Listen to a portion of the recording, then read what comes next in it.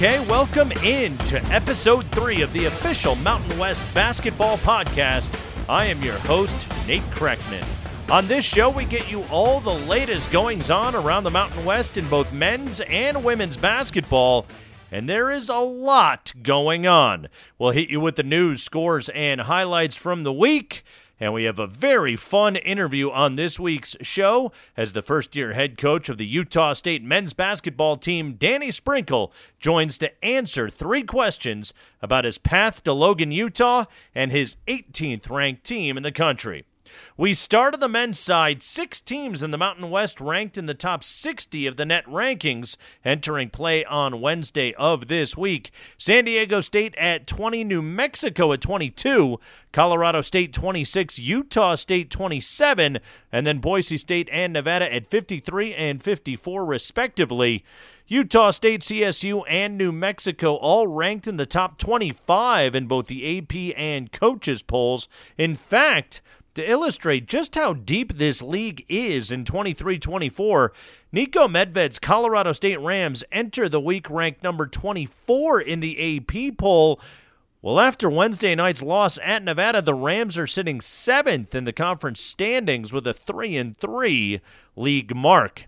So what happened to CSU in Reno on Wednesday? Well, to put it simply, Keenan Blackshear happened. Blackshear with 10. Nevada trying to drain some clock. Blackshear with 6. Blackshear makes a man miss from the free throw line and hits the jumper. That is big! 69-60, Nevada leads with 3:42. Alex Margulies and Len Stevens on the call from Learfield. Blackshear scores 16 of his 20 points in the second half, and Nevada knocks off Colorado State 77-64. Jared Lucas, a game-high 28, made all 3 of his attempts from behind the arc, and Nevada improves to 16-4 on the year. Rams shoot just 39% from the field in the loss. They're only 2-3 over the last 5. Also Wednesday, number 25 New Mexico stays red hot. They win by 20 on the road at San Jose State. All 5 Lobo starters in double figures, led by Jalen House with 18, and he put this thing away by himself in the second half. Dent down the left rail, throws it out left wing high to House. He's guarded by Gorner. He'll pull a 3. Got it! House, comfortable out there at the 3, knocking it down. When the Lobo guards get a big on them and they back off, they're going to shoot over them. They're not shy. Lobos back up 14. Deflection, steal by Dent. Dent, outlet pass to House. New Mexico might have numbers. Transition 3. Bingo! Back-to-back 3 balls for Jalen House. House with 18. Lobo lead pushes it 83-66. Robert Portnoy and Hunter Green on KKOB in Albuquerque. Win number 17 for New Mexico, 95-75 the final. Lobos 5-2 in the Mountain West, and Richard Pitino's squad putting themselves in position for the program's first trip back to the NCAA tournament since 2014. 3 games Tuesday in the Mountain West. We go to the Mesa, where Lamont Butler and San Diego State just too much for Wyoming. Step back 3, Lamont, good! Oh, Lamont Butler. Fantastic ball game. 23 for Lamont. Ted Leitner on San Diego Sports 760. Aztecs cruise 81-65. Jaden Ledee adds 17 in the win. SDSU 5-2 in conference play. Joe Scott's Air Force Falcons headed to Las Vegas Tuesday. A hard luck 0-5 in Mountain West action. But what a way to get off the schneid. Ritas Petritis puts up the second triple-double in program history as Air Force blows out UNLV at the Thomas & Mack. Ritas will start to attack, takes him into the lane, stops, gets bumped, forces the shot up and in. Boy, Ritas just doesn't quit. He's got 6, 37-18 Air Force. Jim Arthur on the Air Force Sports Network from Learfield. Petritis, 18 points, 13 rebounds, 11 assists. And Air Force wins big, 90-58.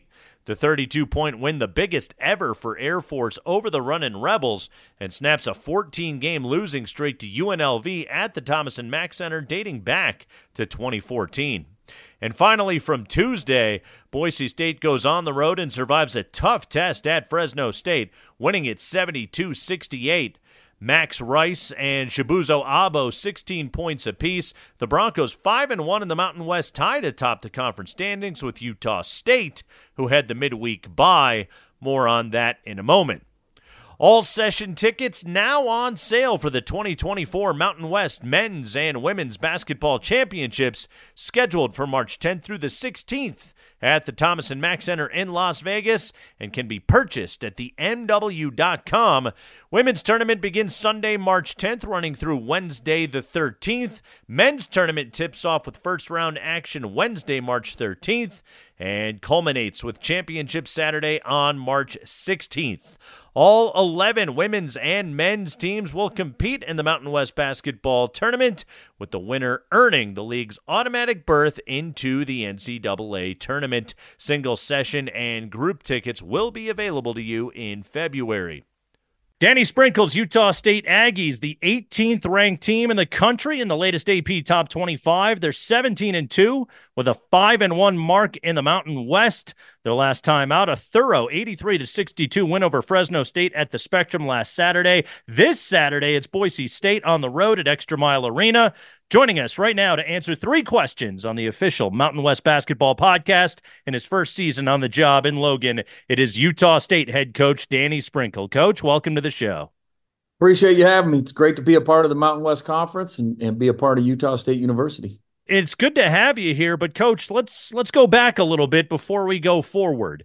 Your coaching career began at Cal State Northridge, right after your career at Montana State wrapped up, and you were working as an assistant on Bobby Braswell's staff. Yep. And you were in the Big West with Stu Morrill's great Utah State teams back then. But take me back to the 2000s. What were the lessons that you took away from those years, both on the bench and on the recruiting trail, that you still use today? Yeah, I mean, I cut my teeth at Northridge under Coach Braswell and the assistant coach that I worked with. It was a tremendous experience. I would not be here today without it. The discipline and the details and how you had to know every responsibility of how to run a successful program. Because at Northridge, we didn't have any resources. We had to do, you weren't just an assistant coach, like you were the equipment manager, you were the team travel, you were the film exchange. Like we had to do everything. And I wouldn't trade the experience for the world, because you learn every part of the program. So now that I'm running my program, and even at Montana State my first year, I knew what to demand of my equipment manager. I knew what to demand of our film exchange, of our travel coordinator, and how to be detailed at every bus, every airline, every hotel. Everything has to be on track and running smoothly, so that way the players don't even notice. They just kind of go about their daily business, and they expect everything to be right. And you got to hold everybody accountable, to making sure everything's correct. And so I wouldn't trade that experience for the world. And Coach Brazel was as detailed as anybody I've ever been around. And, I owe a lot to that to him. So you mentioned the start of your career at Montana State and 4 great seasons, including 2 trips to the NCAA tournament. But I want to go back to game number 1 that you coached for the Bobcats, November 5th, 2019, and you take your team into the Spectrum to play Sam Merrill and Justin Bean and Abel Porter and that great Utah State team. They would go on to beat San Diego State in the Mountain West tournament right before COVID. They didn't even have Cada that night when you played them. You guys had a lead with under 5 minutes left in one of the toughest places to play in all of college basketball. What do you remember about that night, and what did you learn about the Spectrum and about the culture of Utah State basketball? Yeah, I had played in the Spectrum before, so I knew how hostile the environment was going to be. And I was really proud of the belief our guys had. Like we challenged them, I remember, before that game to keep competing and being ready to fight through some adversity and the fans and all that. And, just like Utah State did that night, like we hit some tough shots. We had a point guard, Harold Frey, who I think had 34 or 35 points and really kept us in striking distance. And it's crazy because we had some great free throw shooters that year. That it was their first Division I game ever. And I think, they were combined like 4 for 12, And so to have the lead, late in that game was a testament to how our guys fought and how they believed and how we executed. I remember Sam Merrill, as good as he was, he shot like 24 or 25 free throws that game. Mm-hmm. And so A lot of them were fouls, and we'll see what the other ones were. But it I think he was like 23 to 24 from the free throw line. But the crowd got rocking at the end of the game, and Brock Miller hit a huge three. It might have been to take the lead. And so, but it's what Utah State teams have done for years. You don't lose here. It's a commitment to the players that played before you. Everybody that wore that jersey, like, it doesn't matter. You don't stop fighting, and you don't lose in the Spectrum. Yeah, and your team has not lost in the Spectrum yet this season, and a big part of that has been the play of a guy who really, when you start having the conversation about who is going to be the Mountain West Player of the Year, I mean, Great Osobor is right there in the first sentence. He's averaging right at a double-double on 60% shooting. I mean, Logan, Utah, by way of Spain and England and Bozeman, Montana. Coach, tell us the story of how you found Great, the relationship that you have forged with him, and why he's playing the best basketball of his life right now at Utah State. Yeah, we recruited him in high school. I have an assistant from England who had a connection to him. And so we started recruiting him when he was a young pup. He was 6'4", 6'5", and he was playing a lot on the perimeter, which you can kind of see. Like last game, he had 2 threes. He's more than capable of doing that. But he's a force when he has the ball and he's driving it and on the post. And, there's going to be times where, like, hey, we'll let him shoot it because I know he can make it like he did last game. And he needs to get more comfortable doing that because it opens up our offense a lot when he does that. And so, but you can see he gets rebounds, he pushes it on the break, and he gets other guys shots, whether other teams are double teaming him. He's skilled enough to make those plays. And so he's a really hard guard. And what he's always done is he draws fouls because he's big, he's physical, he's quicker than you think when he has the ball. And so he gets you off balance, and he can Euro step for his size, being 6'8", 260, which is not easy to do. But, a lot of it was COVID too. Like we got him during that COVID. And when we got him, all of a sudden, like, we're like, oh man, he's 6'8", like we thought he might come over 6'6". But he's always had that skill level, and he played behind, he was easily a starter. Like he would have been, and I know there's some great players in the Big Sky. He would have been the best player in the Big Sky this year, production-wise. I'm not saying NBA audit, like production-wise, he would have been the best player in the Big Sky. And you can see because what he's doing in the Mountain West. And he did the same stuff, but he was playing behind a Big Sky MVP. And there was times where I had to play him together. But we had a really talented team at Montana State. Like the depth on that team and the talent, like everybody sacrificed to win a championship. I had 3 guys that probably could have got MVP. They're that good. But he just keeps getting better and better. And he's really grown more mentally this year than anything. Physically, his body, it keeps getting better because he just turned 21 like a month ago. Like he's still young. I mean, he's younger than Mason Falstaff, who's a freshman. He's way younger than Isaac Johnson, who's a sophomore. And so he's got tremendous upside. And you've probably seen, like, I'm harder on him than anybody, and I'm harder on him for a reason because he still has some habits he needs to change because I know what his potential can be, and I'm not going to let him off the hook. Like, it's my job to push him, and I know I drive him crazy sometimes. That's fine. I accept that responsibility, but I know where I need to get him so he knows that I never cheated him one day of me coaching him. Well, now Great Osobor and the Aggies get ready for Boise State coming up this Saturday. The Broncos just survived a scare from Fresno State on Tuesday night. No off nights in the Mountain West. Danny Sprinkle, year number 1, coaching the 18th ranked team in the country right now at Utah State. Coach, thank you so much for answering 3 questions this week on the official Mountain West Basketball Podcast, and good luck this weekend and the rest of the way. Appreciate it. Go Aggies. You need to download the free Mountain West streaming app on your phone, TV, or tablet. You can watch live or on-demand games when you want from home or on the go. The Mountain West app is your home for all things Mountain West, available on Apple TV, Roku, Amazon Fire, Android TV, and both Apple and Android phones. Watch your favorite Mountain West team when you want. Download the Mountain West app today. Women's basketball, let's start with the story of the week. The back-to-back Mountain West champions, the UNLV Lady Rebels, knocked from the ranks of the unbeaten last weekend by VNA Cumber and the New Mexico Lobos. Wilson over to Reyes, back over to Cumber on the right wing. 5 seconds remaining. Cumber for the win. Oh my God!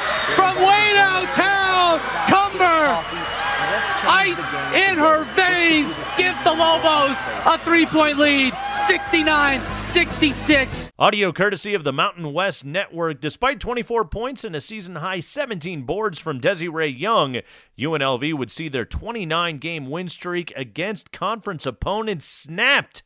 New Mexico going into Cox Arena and pulling the upset 69-66, knocking off the 25th-ranked team in the country in the Lady Rebels. Cumber would lead the way for New Mexico, 22 points, including that game winner.